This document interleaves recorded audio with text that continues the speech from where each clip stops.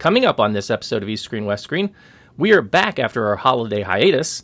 Netflix streams in Hong Kong, finally. Hong Kong gets a few new cinemas as well. We have some Star Wars news in China, and we talk Patrick Kong's end-of-year film anniversary.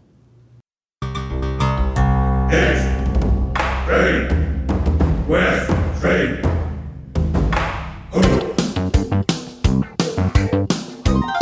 This is East Screen, West Screen with Paul and Kevin, where if films were food, they'd be full of it.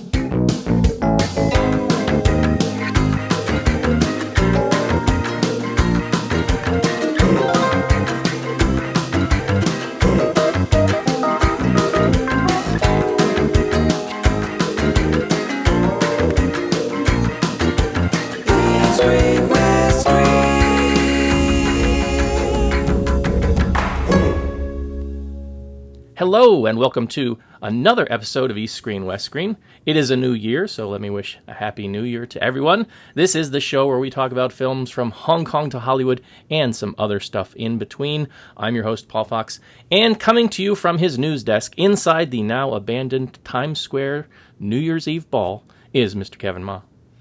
It's still 2015, right? No? Are we... Well, the ball hasn't dropped yet. Yeah, I don't know. Maybe if you're under a rock somewhere, or you have a time machine, perhaps. You know. I kid. Happy New Year, Paul. Happy New Year, sir.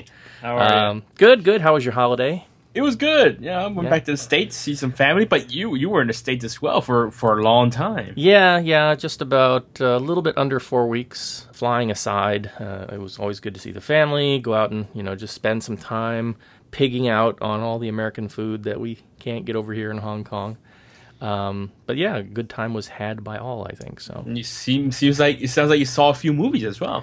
Yeah, well, I mean, saw a couple. Went out to see Sisters, which was okay. Saw Star Wars, of course, and unfortunately, we did not get a chance to do the special Star Wars episode that we had hoped to kind of pull off, but schedules did not align. The Force was not with us, unfortunately. But yeah, and then we saw, what was the Will Ferrell movie, which was much funnier. Daddy's Home. Yeah, much funnier than I expected. I like Will Ferrell. I tend to be a fan more often than not of his movies. I'm not such a big fan of Marky Mark, but they were good together. It was a fun and funny movie. So yeah, that was good. And just again caught up on a lot of stuff on the plane. That's one of the great things about planes is the modern planes today have a pretty good database of movies and stuff that I wouldn't have gotten to see otherwise. Quite a few Chinese films in the database that I wouldn't have had access to for a while. So I want to ask what airline did you fly? American. American has a big VOD now. Yeah, really? Yeah. They have a really good. Their newer planes have a really good system. I'm surprised. And I've kind of made the jump from, I used to be United and trying to build my miles with United, but I want to say 2 or 3 times because we fly from Hong Kong direct over to Newark as the hub, and a couple times we got caught going back at Christmas in bad winter weather. So now we go American down to Dallas, and we're much less likely to get snowed in or delayed because of the winter weather down there. And right. so we're able to get down to South Florida a little bit more easily. So we've been doing that trip. This is our second year with that. And yeah, I'm pretty pleased with the American in-flight entertainment. And they've got the fancy, I don't know if you've seen them, the fancy new seat backs now where they have a USB port right there so you can charge directly to your phone or your iPad. And you can also, sure. I haven't tried it, but you can, not from an Apple phone, but I guess from an Android phone, you can port stuff in. So like if you've got stuff on your phone that you want to watch on their system, you can port stuff in somehow. Oh, wow. So, but I think that's Android only. I don't think that it works with the iOS from what I was reading about in their system. So. But yeah, it was fun. And how about you, sir? You were also back. Did you catch any new movies while you were there? Oh yeah, I mean, I promised my friend I would catch Star Wars with him, so I caught it again on IMAX this time. And then I saw Creed, the new Rocky film, which was awesome. By the way, it was really really good.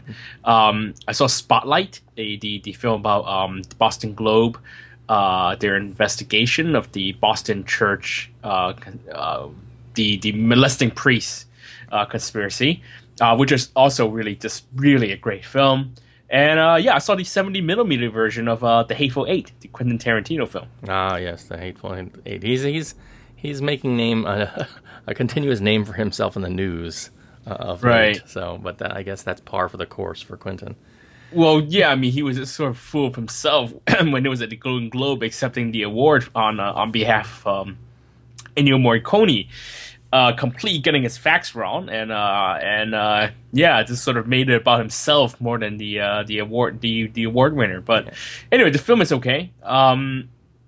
If I had to rank it, I mean, it would be Spotlight, Creed, then Hateful Eight. Though I did enjoy all three films, nevertheless, and of course Star Wars. I mean, it's Star Wars, right? So, and so got some shopping done, saw family. Not a very long trip, not unlike yours. I mean, I was mainly trying to clear my annual leave, so at least I got to spend New Year's, and I saw my niece, and it was her birthday. So yeah, no, things are good, and I don't mind this yearly trip thing. So. Excellent.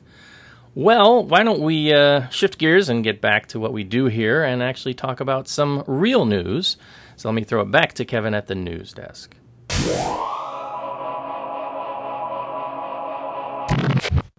Here at the news desk. Well, I mean, clearly big news this week. Not exactly Asian cinema thing, but Mr. David Bowie passed away at the age of 69 after an 18-month-long battle with cancer. Of course, I mean, all of us who listen to music or watch films or involved in pop culture in some way know who David Bowie is. I'm still young, so I wasn't a big fan. But, of course I admired him and I know his stuff. So, but Paul, I mean, what do you think? Are you a big fan of David Bowie? Yeah, I mean, as I like to tell people, I'm not a music guy. I know a lot of people who are music people, like friend of the show, David Harris, comes to mind. Some other people I know who they really know music and they really get music. For me, my musical tastes, I tend to prefer much more like instrumental music more so than people who sing. But of the people who sing that I've actually bought albums for and have kind of followed their careers, David Bowie was one. I think he's actually the first LP that I ever bought. This was back in the 80s when he kind of he shifted to a more commercial mode with Let's Dance and China Girl and that whole album. But getting into that back when I did got me to go back to some of his earlier stuff, from the 70s and the glam rock period. And all of his music, I think, is just, pretty amazing and very transformative. He continually is able to adapt and find new sounds. But I also really appreciated him for the movies he made, right? And not a lot of people, unless they're really big into film, know about his movie career. I mean, he's been in horror movies like The Hunger. He's done fantasy movies like Labyrinth, one of my favorite fantasy films. And he's been a presence. The Man Who Fell to Earth, a classic sci-fi film, but also sort of a tale about addiction and things like that. So he's kind of an all-around entertainer in some ways. I mean, you don't get a lot of people like him today in the entertainment industry, and he's somewhat, I think, in some ways he's akin to people like local artists, who play sort of both sides of that and are able to find success very, very well, both musically but also on the big screen to some extent. Right, and actually one of the weirdest, it sounds really weird, but one of my most, I guess, fondest memories of David Bowie is actually his Christmas special where he sings "Little Drummer Boy" with Bing Crosby. Is it Bing Crosby? Yeah, this is Bing one of Crosby. the weirdest kind of matchup ever, I think, in terms of Christmas song. But it's something that I've always kind of remember. It's something that I watch every Christmas. Well, it's either that or it's his music video with Mick Jagger, where they redo what is it? Dancing in the Street, I think. It's a pretty odd video for the time, with the two of them just being kind of freaky. But it's just there's been a string of musicians who've recently passed. Natalie Cole, I think, and the heavy metal musician, is it Lemmy? Yeah. So it's just for me, I was kind of just shocked because. He still seems rather young in my book, and it's unfortunate that he had to have this, fight with cancer, and he kind of kept it on the down low from what I've read. He wasn't, open and public about it, and it's a shame that he won't be around to make more music for us. But if you're not somebody who's familiar with some of his stuff, I mean, even we were talking about catching up on movies. I finally caught The Martian during the plane ride, and right there as part of the soundtrack, of course, is a David Bowie song. So he's somebody who's been ingrained in popular culture, and I think will continue to be going forward. So let's move on to some, I guess, slightly more positive news. I guess we finally have Netflix here in Hong Kong, and as they hashtag it, Netflix Anywhere or Netflix Everywhere. Well, yeah, technically, it was announced last week at CES. The head of Netflix said at his keynote speech, his big announcement at CES was that Netflix has been expanded from around 60 countries in the world to 130 countries as of last week. That includes Korea, Hong Kong, Japan. Japan's always there for the last couple of months, but you got Singapore now, and of course the only major country that does not have Netflix at the moment is China. So I've been using it for about a week now because actually before this, even my VPN did not work on Netflix, so I haven't been using it at all, and they only accepted American credit cards, so I have not been using it. But this week I've been using it for the past week. Aside from some odd problems with my Apple TV connection. I'm not sure what it is, and perhaps there's some tech geek out there who can help me because my brother, who's an IT person, has not been very helpful. For some reason, when I plug my Apple TV into through a landline into my Airport Extreme router, Netflix does not really work properly, but it works everywhere else. So once I put the landline into the modem that go directly into the internet connection, works with no problem. Looks great, shows look great. So anyway, that's besides the point. So many of the Netflix shows are included. You have your the one I just finished this already is Master of None, the 10-episode sitcom, Orange is the New Black, Marco Polo, Daredevil, Jessica Jones, all there. No House of Cards because the rights were already bought locally by some pretty big networks. I think LeTV and also Sony Entertainment, who actually produced House of Cards, decided to carry it on their own channel here in Hong Kong instead of letting Netflix have global rights. Of course, also a number of movies. Warner Brothers, Paramount, some Fox Films. Those are the three big studios. And interestingly enough, I turned on my VPN through my account, and I got into the U.S. Website, and I noticed that actually some of the films that we do have here in Hong Kong are actually not available in the American Netflix. So kind of interesting with the licensing deals. So even though they talk about Netflix everywhere, it seems that Netflix is still kind of constrained by these regional rights deals and things like that. But at least Netflix has said that going forward, they will try and obtain global rights for the shows that they carry. Anyway, in addition to the Netflix show, we also get things like American shows like Better Call Saul. We also have Breaking Bad, Black Mirror,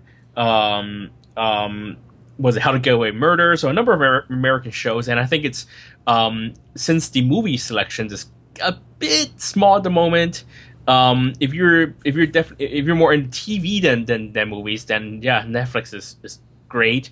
As someone who is trying to catch up on his American television, especially with the VPN working now, Netflix is like a godsend for me. So yeah, I'm glad that Netflix has sort of have the clout have built up a clout over the years that they've been able to obtain global rights, and yeah, and I hope that going forward they can keep building on that. Paul, you've been using the American one, right? Yeah, have you used the Hong Kong one at all? Yeah, I've been using the American one for about 6 months, I want to say. Right around the summer, I signed up for it when they started the new season of How to Train Your Dragon. So that was like I had set a number in my mind of Netflix original series. Once they got to a certain number of series, that would be enough for me to sign up. So that one was the tipping point. So I've been using it with a VPN here successfully for the past 6 months. But after you told me about your little trick, so what I've done is I signed up for the Hong Kong one last week because for me, one of the big things is I want to watch their original shows like Daredevil and Jessica Jones, but I want a Chinese subtitles option for my wife. And so I was curious to see if that's available on Hong Kong Netflix. And so sure enough, it is. So originally I had planned to just keep both accounts so that I could watch stuff with my wife and then I could watch stuff that she's not interested in that's on the U.S. Netflix for myself. Then you told me of the little VPN trick. I guess it's a trick, or I guess it's basically what they plan, where you can just sign into your Netflix account and it will be region set wherever you are. Yeah, it's a global. Once you get one account, It's global. Yeah. So I've since canceled my U.S. account and will keep the Hong Kong account. I want to support the Hong Kong side so they can get more content in there, but I keep the VPN so that I can switch over when I want to see shows that aren't on the Hong Kong side, which, as you said, is considerable. I mean, I'm going to give them some time. They've already sent me a survey. I did the survey, or I think today or yesterday, and was kind of, saying, okay, I'm happy with the service, but you guys kind of need to up the content. Especially, I'm hopeful that they'll come out with more local content. So right now, you mentioned they do have a couple shows on Hong Kong Netflix. It's not on U.S. Netflix. So there's a series, I guess, from China called Empresses in the Palace. I think that is in the U.S. Netflix, isn't it? I didn't see it. Empress, the Japanese show at Delay that was actually produced in Japan for Netflix by Fuji Television. Yeah. But I was talking more about films. For example, Fight Club was available in Hong Kong Netflix, but not available in the U.S. one. Actually, several films. And like you mentioned, they do have some exclusive stuff. So, for example, the new season of How to Train Your Dragon Race to the Edge, which is just starting, I think, last week, is not available here in Hong Kong Netflix. So not everything is carried over. And I also don't think their series Longmire is on Hong Kong Netflix. So there's a little bit of inconsistency, but my VPN seems to work fairly well in, once I set the region, and it recognizes and will bring up the other site. Now, the problem is when you add something to your list, this is where it starts to sort of go wonky. So if I add something to my list on the U.S. side, when I come back to the Hong Kong side, it will show that thing for a while, right? But if you click on it, it will give you some kind of error message. So they still need to kind of work on that system somehow. There's some multi-region bugs going on there. And I've had some issues. I haven't had issues streaming. The big issue I've had is in doing things like AirPlay. So what was I watching? The Li Bingbing movie, The Snow Girl, and The Dark Crystal, which is on U.S. Netflix, but not on Hong Kong Netflix. So I was watching that and trying to throw it up to my Apple TV using AirPlay. And it would play for about 5 or 6 minutes, and then it would cut out. And I'm thinking it's something in the Netflix app that's doing that, because I don't have a problem with other apps when I throw it up to the Apple TV doing that. So funny enough, when I do it through my iPad, it works perfectly. I go on the VPN and then I have a show AirPlay on TV, and I can watch actually multiple episodes of TV that way. I have no problem. So yeah, it's technical glitches here and there, but overall, I'm happy with the service. I'm hopeful that they can again get some more content up there, and really, I'd like to see some more regional content more than anything else, because they do have a good selection of the exclusive stuff for now. Grace and Frankie and Jessica Jones and Daredevil and Penny Dreadful and a bunch of. Well, Penny Dreadful's not exclusive. Marco Polo. So there's some stuff there that I'm excited to be able to watch with my wife, and she'll have the option of Chinese subtitles to help her get through some of the more technical, colloquial language, especially in stuff like Orange is the New Black, when the girls are speaking in prison slang and stuff. Even with English subtitles, she has sometimes a hard time keeping up with that. Heck, even I do. So, what I hope Netflix will do is that they do what they've been doing in Japan and in I guess some other countries they're in, and do work with local partners for co-produced shows. So actually, something like HBO Asia. Yeah. I think that the money is there. Netflix can put up a portion of money. Let's say someone like HKTV, who has trouble getting their own shows out on that platform. With Netflix, the money and the extra money inserted, I hope that they can work with local partners, even the Singaporean channels, or MediaCorp or something, or Korea, or the big networks. Unfortunately, the only show the Japanese show that they have right now, kind of looks like a typical, studio shot Japanese drama, which I was really disappointed by, because with companies like WoW and making, shooting shows on the Alexa, making them look like film, you figure, Netflix, something that's quite progressive, would go a more what's the word I'm looking for? A more creative partner, I suppose. So hopefully Netflix can sort of insert that money that's much needed and co-produce something, maybe not specifically for Hong Kong, but even an Asian production, I'd be very happy with. Yeah.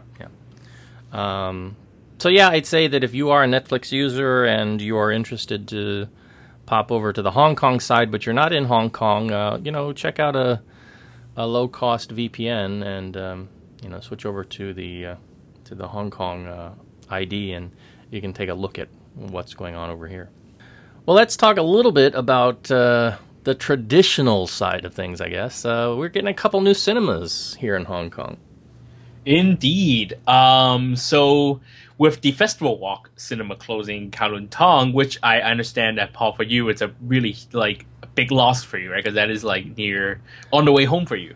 Well, it's on the way home, but it's more of our weekend cinema, right? Because normally I would seldom watch a film on the way home, but normally Saturday morning, that's the closest cinema for us to go to, and even that's going to be a 45-minute trek to get out to it. Right, but for those outside of Hong Kong, let's kind of put it in perspective. Festival Walk is a mall in Kowloon Tong district. It's a very central location in Kowloon. It is also, in fact, the only cinema, the closest cinema towards the entire Eastern New Territories region. That means once you step into New Territories, once you leave Kowloon Tong northwards, there is no other. Well, there's only one cinema, which is a UA Sha Tin, and that's barely qualifies as a real cinema because it's such crap, right?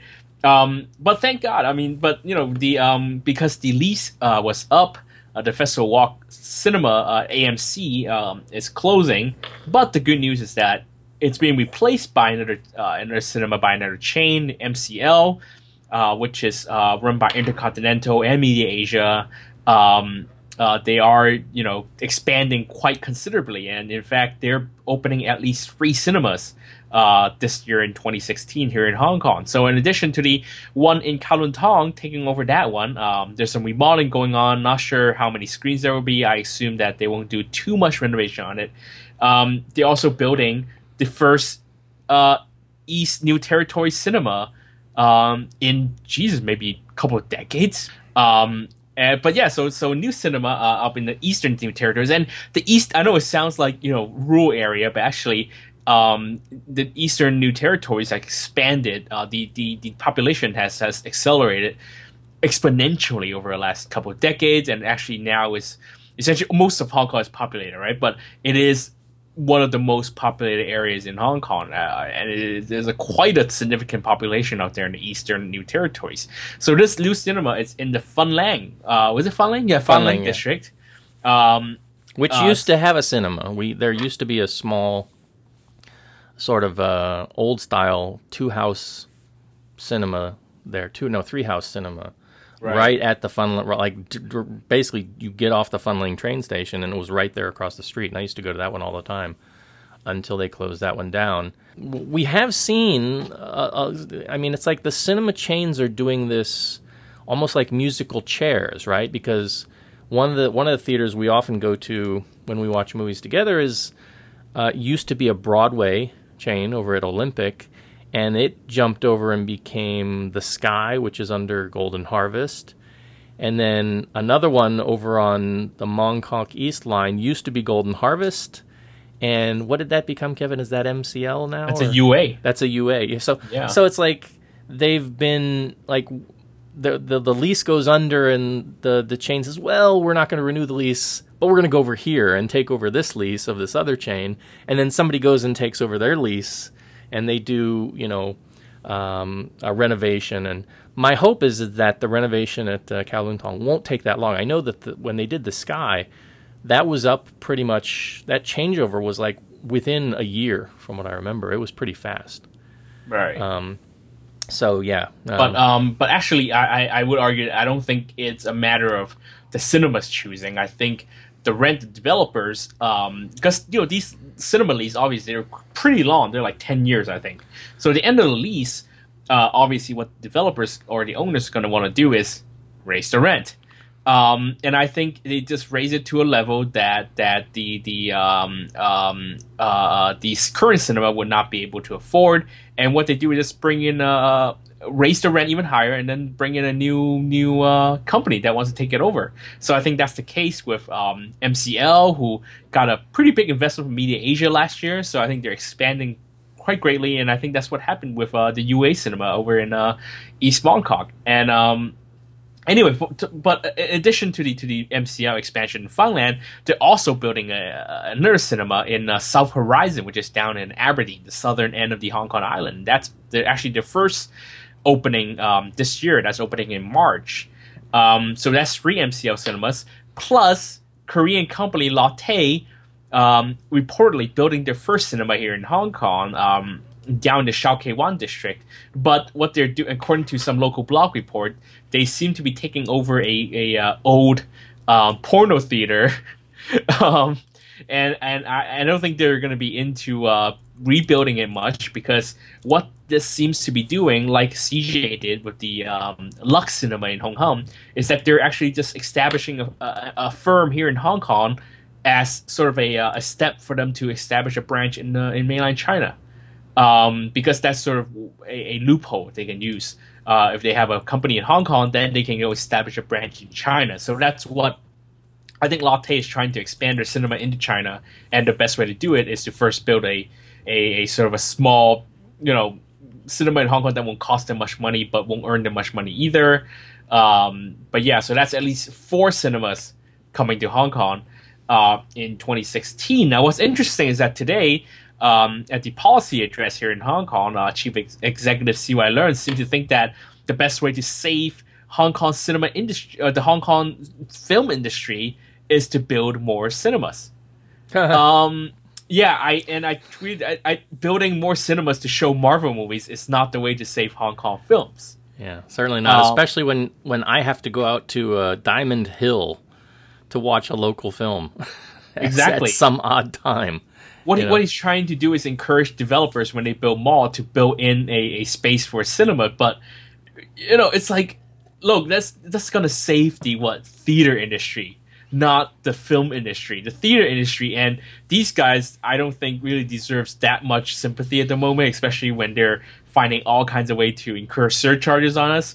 New Year's, here's $10. Movie longer than 135 minutes, here's another $10. 3D, here's another $20. Oh, Atmos sound, here's another $20.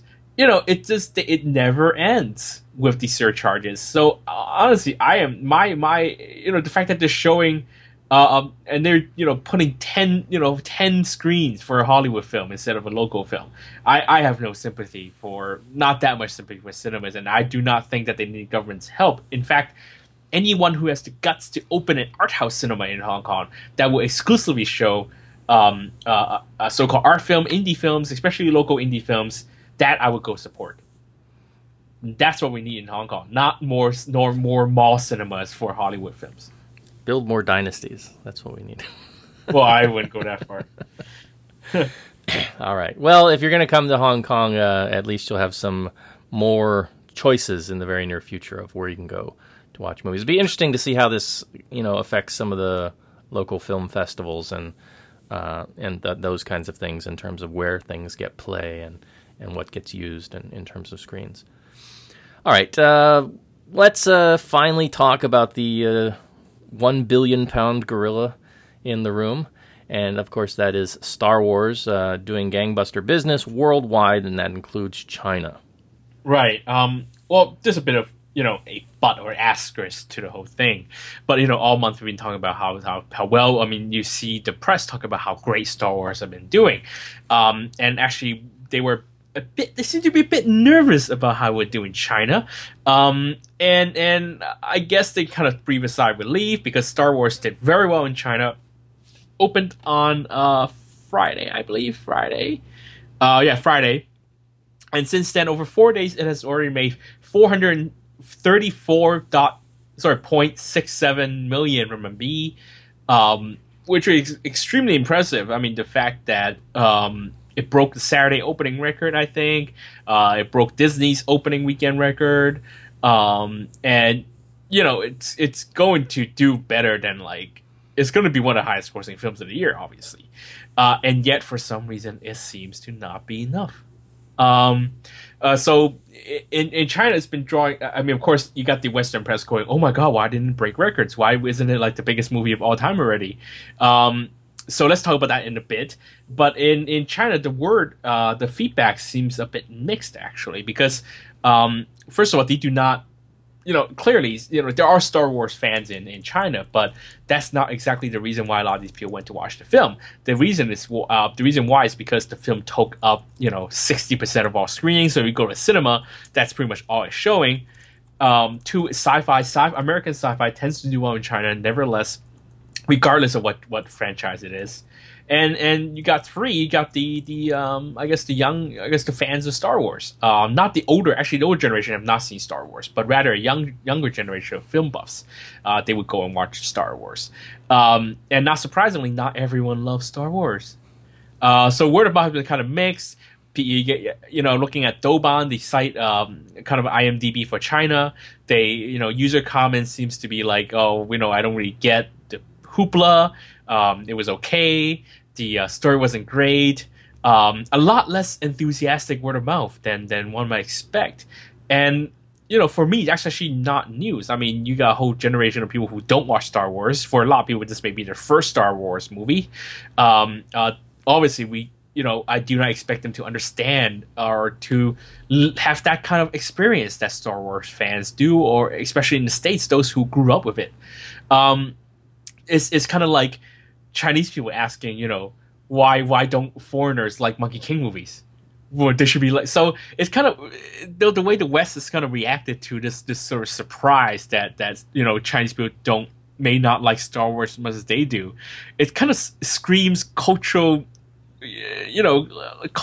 arrogance for me. Why does the whole world have to like Star Wars? Why is it that because Star Wars didn't top the box office in Korea, and that's somehow news, or somehow it's like a crime for those audience to not like Star Wars? And I'm speaking as a Star Wars fan, so for me, just kind of reading the Western coverage, trying to sort of in disbelief, trying to understand why Chinese people don't like, or Asians don't aren't hot about Star Wars as much as Americans do. It's sort of interesting, and it's kind of how revealing it is of the arrogance that Americans or Hollywood film industry observers hold when they think about Hollywood films. I don't know, Paul. What do you think about this? Well, it didn't help that they only had one Asian in the film. I think if you pay Ken Learn. Who was that? Ken Learn's the guy, the Asian in the movie. We talked about the oscillator. No. There was a girl, a pilot. Oh yeah, she was cool too. Yeah, cool. She's the one I noticed. I didn't notice Ken Leung. But yeah, I mean, they could go further with Asian presence, to be sure, and I think that would make a big difference. I do not think so. Just like Fan Bingbing in Iron Man did not help Iron Man do better in China. It doesn't help. But it's because it's a tacked on thing. That's the problem. You can't just tack somebody in there. You've got to give them a role of meaning and substance. People know the difference. Chinese people aren't stupid. They know that Fan Bingbing's just in there for that one scene. She's not really in there. She was completely cut out of the U.S. cut, right? I mean, they try and do this. It's almost like sleight of hand, right? I mean, they're not genuine about writing roles in for Chinese actors or Asian actors. Yeah, but if you think about it, I mean, Fast and Furious 7 didn't have one single major Asian role, and it was the biggest film in China. It used to. Well, yeah, but no one cared about that guy. I did. I did. Han was awesome, right? Or let's face it, Han was awesome. But Chinese people don't care about Han not being in. If they cared, then 7 would not have been the biggest film of all time in China. That's true. That's true. So it doesn't really matter at all. To me, it's just this whole idea. I mean, look, Fast 5 was the first film of the series to open in China, and no one complained. All right, and it did just fine. And then 6 and 7 did even better. So. But the thing is, there seems to be this whole attitude that because it's Star Wars, it should do well everywhere because it's a global phenomenon. Like, if you don't know Star Wars, you'd be under a rock. That kind of arrogance to me, it's just you're right. It's like I try and tell people, my friends in the States, about movies like Ra-One and Robot and some of the stuff that I enjoy coming out of Bollywood cinema. Like, what is that? It's like, how can you guys not know this stuff? Because you just watch Hollywood, So I do agree with your sensibility that there is a kind of arrogance there. And these franchises, despite all the tremendous promotion that they've pushed out, I mean, that they haven't gotten a lot of play in terms of the other media. Right. I mean, I think that they ran the Clone Wars shows over here on TV, but those don't get play in China. The kids over there didn't grow up watching Droids and the Ewok stuff. Those movies and those kinds of things. So, I think your Monkey King comparison is an apt one. Yeah. No, I think actually I think some Chinese audience, some Chinese industry watchers also kind of confounded why people aren't watching more Chinese content or why people don't like Chinese content. I think there's that sort of, I think China is also growing that sort of cultural ego as well in a way, but they haven't had the kind of success that Hollywood has had. And I think Hollywood's ego grew, naturally, it grew from a natural place. But for me to see the people who actually follow it to sort of grow that same kind of arrogance, to me, just sort of amusing and a bit frustrating or a bit infuriating at the same time. And the whole idea that, oh my God, it made 55 million, not 60, not 70 million, not 80 million. It's like, but never fear, people. There's the Shanghai park opens in June, and I'm sure that Disney is going to do its utmost to barrage mainland China with as much of its cultural product as it possibly can in years to come. Exactly. Come on. Like, how much more money does Star Wars have to make? It's already made a ton. Now, what will be interesting to see is once we roll around to this time next year, Rogue One, and the Donnie presence has become a part. Because one of the big things they've talked about, and this gets us probably off into another tangent, is a lot of articles talking about comparisons in terms of revenue between Ip Man 3 and Star Wars, right? So now you're going to have a chance to see the two converge. And will the Donnie effect be enough to finally, break down these barriers that I guess Hollywood thinks exists in their financial mind? Honestly, I think John Woo is the one that's going to be dragging in Chinese audiences, not Donnie. Sorry, well, perhaps Zhang Wen for mainland and Donnie for Chinese, for Hong and Kong, Malaysia, Hong Kong, Singapore, maybe Taiwan. Yeah, I think so. Right. But I'm excited to see both. So, and hey, give me a spin-off with the female X-wing pilot who never got named, because I'd love to see. Or the traitor guy. Yeah, traitor. All right, so we've spent quite enough time on news. Why don't we take a short musical interlude, and we'll be back to talk about the end-of-year film from Patrick Kong Anniversary.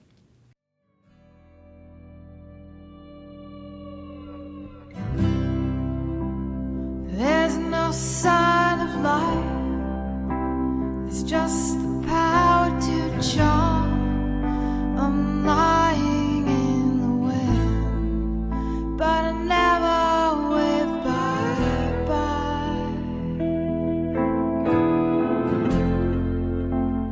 But I try.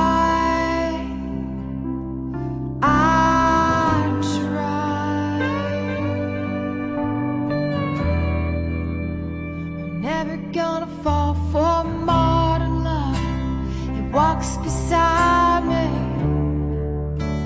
It walks on by. It gets me to the church on time. The church on time terrifies me. It makes me part of you. It puts my faith in God and man. God and man, no confession. And we are back. Our film, which closes out the 2015 year, being released exactly on December 31st, is Patrick Kong's Anniversary. Now, as we record this, I guess we're actually getting ready for a re-release of this in director's cut form later this week or next week. Do I have that right, Kevin? The 14th? Yeah. Tomorrow, yeah.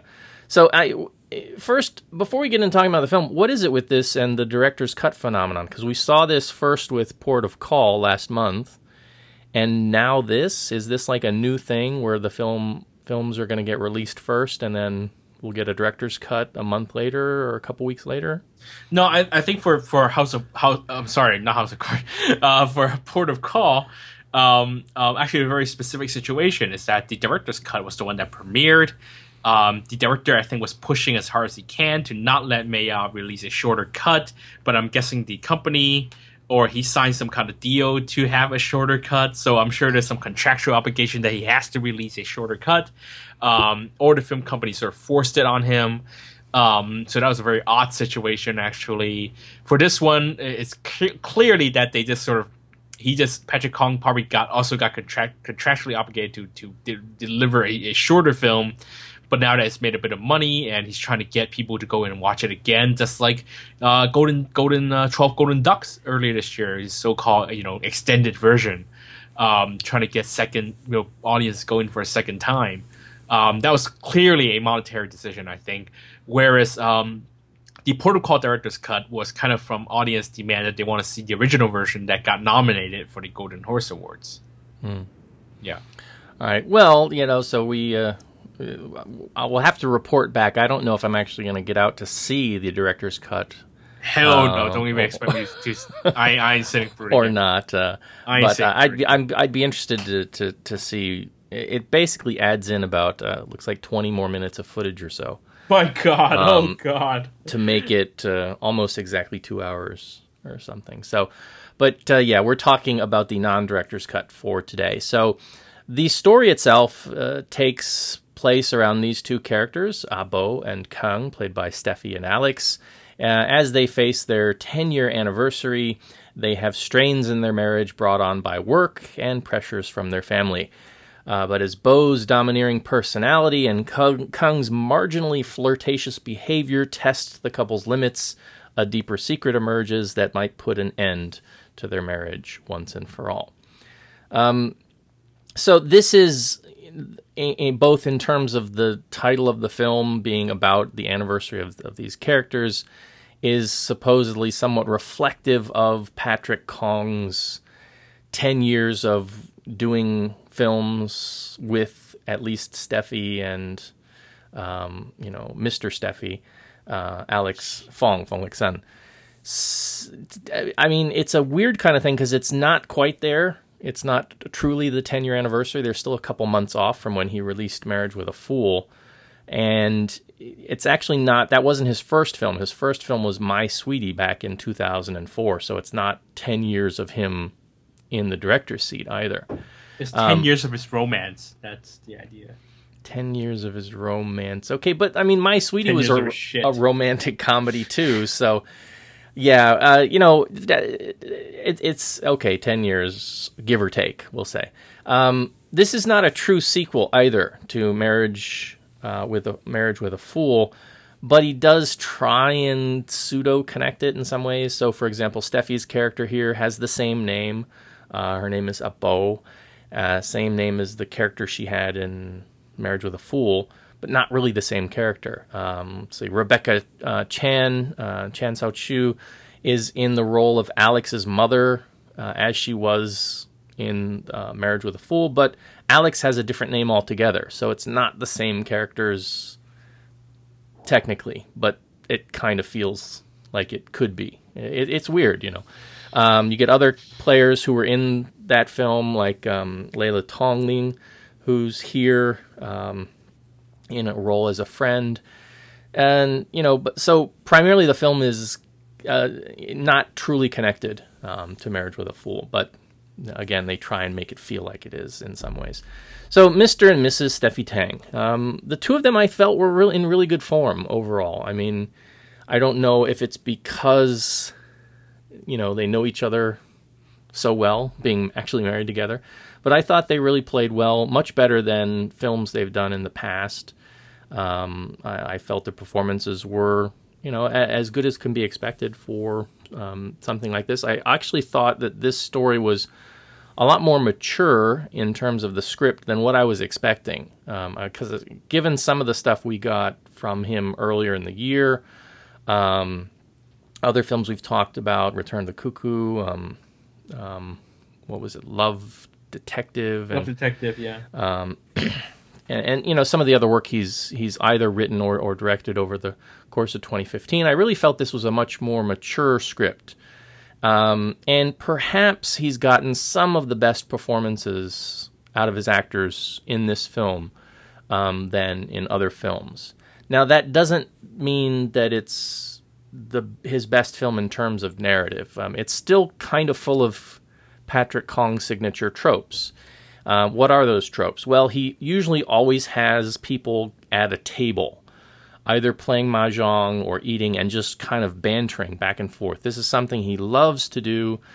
He does it in his horror movies. He does it in his comedies. He does it in his dramas. It's something that if you watch enough of his stuff, you'll see it, almost always kind of set up the same way.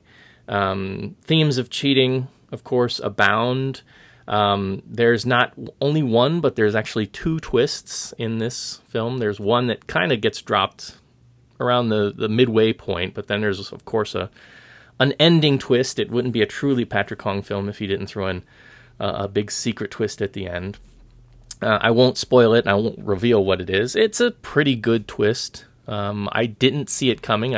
Perhaps I should have, but I was kind of taken aback because I got into the family relationships and some of the again, I kind of felt this was a little bit more mature than what he's normally doing with characters in some of the script writing he was doing here. So that kind of took me aback, and I kind of thought he was not going to fall into that traditional habit of his. But no, he did it right there at the end. So you fooled me, Patrick. You fooled me. The other thing, too, that's a common trope here is the mobile phone. The mobile phone is the root of all evil in Patrick Kong movies. It is the devil's plaything. If you are a character with a mobile phone, bad things are going to probably happen to you in a Patrick Kong film because the mobile phone is bad, bad, bad. There's still, like I said, some fine moments. There's a family dinner scene that I thought, for me, was particularly impressive. I'm a little bit biased, I think, because I recognized some family moments going on in that scene. As ludicrous as some people may look at that and go, there's not a family like that. I'm here to tell you, people, there's a family that's kind of like that, and I speak from experience here. I'm not going to get into details more than that, but let me tell you, I was kind of seeing some recognition in a couple of those character moments. Surprising cameo appearance by Loletta Lee, aka Rachel Lee here, looking great and doing very well in the supporting role she has. For me, the family relationships, the family dynamic between both Steffi and Alex, and with their families, their families were what I really enjoyed most. I wanted to see a lot more of that. And unfortunately, it kind of veers off and gets into some sub-stories, which is much more in line with traditional sort of Patrick Kong stuff. And this is where it kind of gets away from the mature side of it and gets back into some of the sappier dramatic side, or the just kind of nonsensical would that actually ever happen side of things that is also kind of a staple of Patrick Kong stuff. One of these plots includes Bo's friend who has something kind of tragic happen to her, and that's used primarily, I guess, as a point of reflection for something that Bo does or says she has done at a certain point.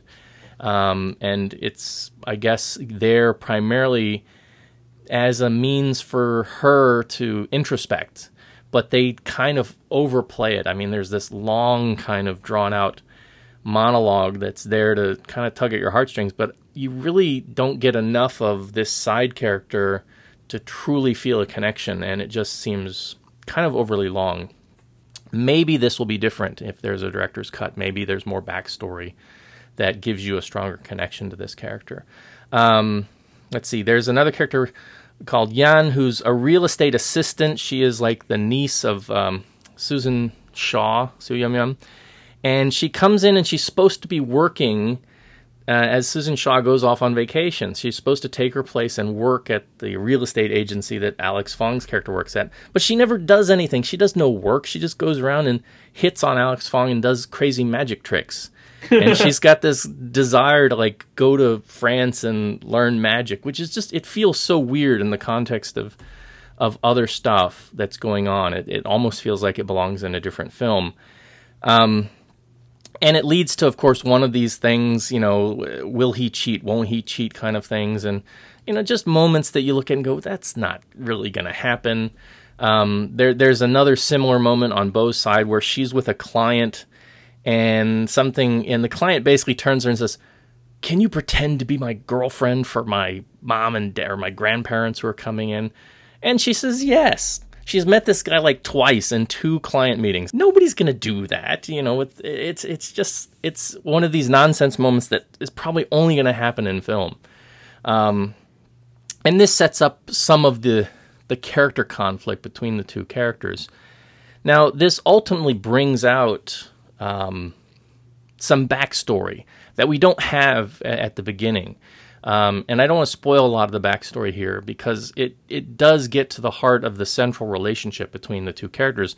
And this is, again, where some of the better moments of the film come from.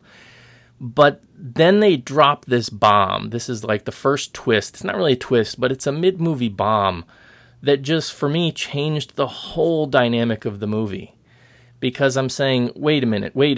If this thing that's being said actually happened, that is such a deal breaker. I mean, that is such a major, terrible, almost evil thing to be done, to have somebody have done. I mean, Patrick Kong's showed some evil plot points before in his other films, but this has got to be one of the worst.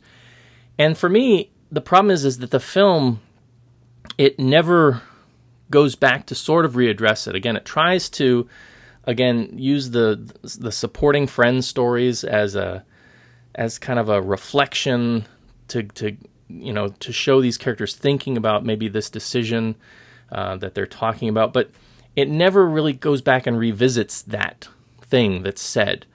And so there's a question in my mind, and I'm guessing other audience members, maybe Kevin can weigh in on this, as to whether the character in that moment was saying the truth or was lying for effect, in the heat of the moment, in the heat of an argument.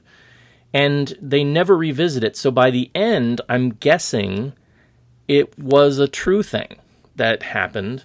And it's just such a major, it's like, are you kidding me?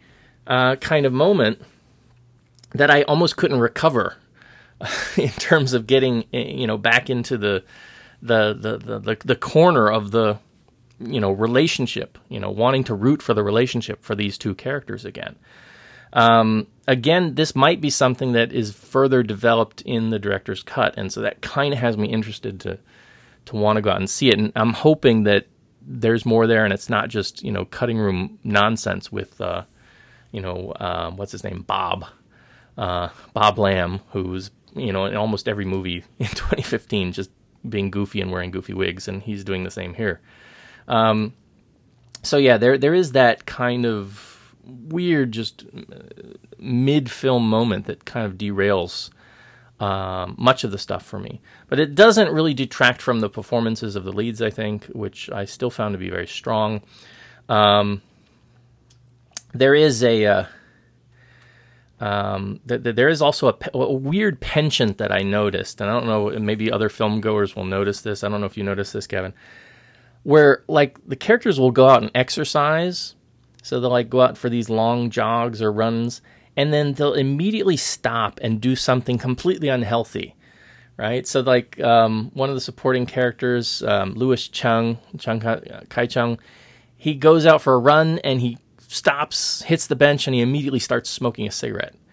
And he's still winded, and he's just like puffing on a cigarette. And then later, I think Alex Fong is running, and he's like finishes the run, and he's like chowing down on an Egg McMuffin.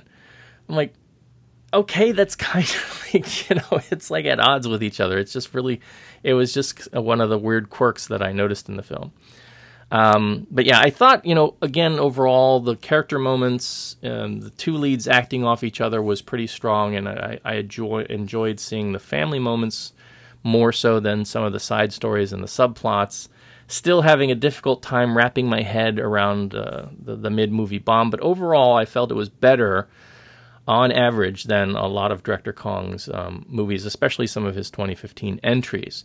So if you've liked his previous work, if you've liked his previous pairings with Steffi and Alex, Marriage with a Fool was not my favorite of the two of them. I liked some of the later ones better. But I think you'll find this one a little bit more mature. You'll find the two actors a little bit more engaged with each other in terms of their ability to play off of each other and not just be sort of pop idols anymore. And I think there's some things here that you will enjoy. Kevin, any thoughts you want to throw at this one? No, and well, no, as in this movie sucked. My God, jeez. No, just the whole, I don't know where to start. First of all, the subplot with the side characters, really, I think Patrick Kong really doesn't really care for his characters or care about his characters. Otherwise, he wouldn't just sort of discard them the way he does to the supporting characters, especially after that thing happens. He doesn't even care about his characters enough to, because after I don't think it's a spoiler because it happens in every romance. After the sort of mid-films conflict, they split up for some time. Okay? Yeah. He can't even bother to explain where these people live when they're split up because they supposedly share a house, right? But they're split up. Where are they living? They can't even go and answer that question for half an hour. Like, we don't know. They're just sort of out and about and updating their Facebooks, from who knows where, right? And the thing is, Steffi's character just such a miserable. Like they're both, and this problem when you're trying to make a movie that's about marriage and supposed to be accurate about marriage, is that you create these characters who are so miserable with each other. Where you just go like, "Where's the divorce button? Just get divorced already. Stop tormenting us with these people who are getting on each other's nerves the entire time." And Steffi's character, the way that Patrick Kong writes it doesn't really do any favors with Steffi because she's a insensitive, bossy, dominating, selfish woman who just like seems like the entire world revolves around her. Now maybe that is an accurate portrayal of Hong Kong women, and that's exactly why I don't date Hong Kong women anymore. Okay. I know, yes, I think Patrick Kong movies have a way to call out everyone's own biases, and especially from myself, I suppose. But it's just that I don't think he's gotten any more mature. His situation is still too sitcomish. He doesn't have any real insight about relationships. Or he just gets these gossip stories from his friends and throw it all in his movies.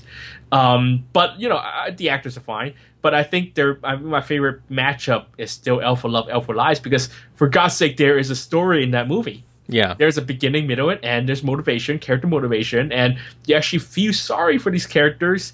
Even though, yes, Alex Fong played a complete scoundrel in there, but I remember Koza always said that Alex Fong was doing his Andy Lau impression in that film, and I thought actually, in retrospect, it actually was one of the more decent Patrick Kong films. This one certainly wasn't. It was too long, it was too slow, and too juvenile, and just flat out sometimes irritating. Mm-hmm. Well, yeah, I think I do see your points on that. For me, I found a bit more in terms of the dialogue, in terms of the character relationships in the families, a bit more interesting. When it did break out to the friends and the subplots and the company stuff, that's when it started to drift away. But yeah, the Steffi character, I got her the rationale for her anger, because that sort of comes out based on when you learn about the history in their marriage. But when they drop that mid-movie bomb, it completely rewrites her character. And at that point, it's just like, are you kidding me? She's not just grumpy and domineering. She's evil. I mean, that's just evil. What if that's the case? And again, we're never really given true confirmation of whether her statement's true or not. And since they don't revisit it, I'm guessing we're supposed to believe that it is, and they're trying to recover from that. But that to me is kind of not recoverable. Well, the way they recovered from it wasn't really convincing recovery either, wasn't it? Yeah, I mean, it was sort of a very rom-com-ish, kind of ending, where they kind of neatly patch things up at the end. But right. Yeah, well, there you have it. I do agree. I think that it doesn't come close to L is for Love, L is for Lies. And I think I actually loved Love Is Not All Around a bit more than this one, too. But I think I did like this one better than Marriage with a... Was it Marriage with a Fool? Marriage with a Liar was the one with Chrissy Chow, right? Yeah, Marriage with a Fool was the first one together. So there you have it. So if you're fans, give it a shot. If you have not enjoyed any of Director Kong's work, a lot of what you're going to see here is more of the same. So there may not be much draw for this one for you.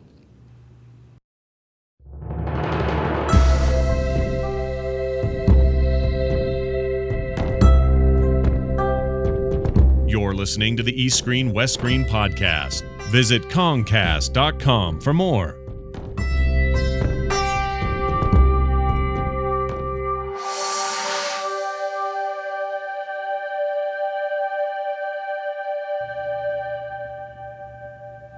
And you have been listening to the East Screen West Screen podcast.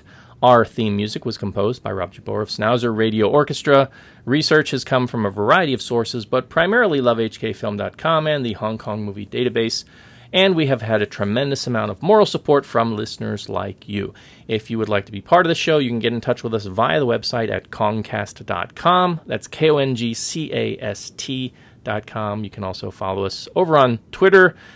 Twitter.com/Kongcast. Email is eastscreen@gmail.com. Drop us a line. Tell us what you like. Tell us what you don't. We'd be happy to hear from you. And if you have a question for us, we might just talk about it here on the show. We are also over on the Facebook. That is East S, West S. I do urge you to keep up with Mr. Ma and all that he's doing and all that he's writing. Especially, I would direct your attention to his most recent piece of writing over on lovehkfilm.com. And that is it's not really a review. It's more of sort of an op-ed piece on a very important film from last year called 10 Years, right? Yeah, that's right. It's an omnibus a film. A simple description is that it's a film that with 5 shorts about what these young filmmakers think will happen to Hong Kong in 10 years. And I think it is the most important Hong Kong film in years. Whether you agree with the political viewpoint or not, I think its importance should not be underestimated, and you can read about why over on lovehkfilm.com. Excellent. And, of course, you can keep up with Kevin at which other places, sir? Well, every month you can read about, the monthly selections on Cathay Pacific Airlines and Dragonair in Discovery and Silk Road magazines. You can follow me on Twitter. I'm at The Golden Rock. That's at The Golden Rock. That's one word. That's about it at the moment. All right. Our next show, number 182, should be the first actual 2016 Hong Kong film of the year. And this parallels the first film from last year, 2015. And that is the sequel to last year's first film, The Gigolo, with Gigolo 2. So more Category 3 goodness with Electric Gigolo. Dominic Ho and his all of his man parts, I guess. Electric Gigolo. So, yeah, we have that to look forward to or not. And we are not that far off from, of course, Chinese New Year. Lots of Chinese New Year films coming down the pipe. We've got some Ronald Cheng stuff just on the horizon. We've got, of course, Stephen Chow's Mermaid, From Vegas to Macau 3, a new Monkey King movie. So lots of good stuff coming as we get closer into the holiday season. But, next time it's Category 3. So all of that and much more on our next show. Until then, this is the East Screen, West Screen podcast saying we hope all of your New Year's resolutions come true, and we'll see you next time. See you next week, everybody, and don't spend too much time on Netflix.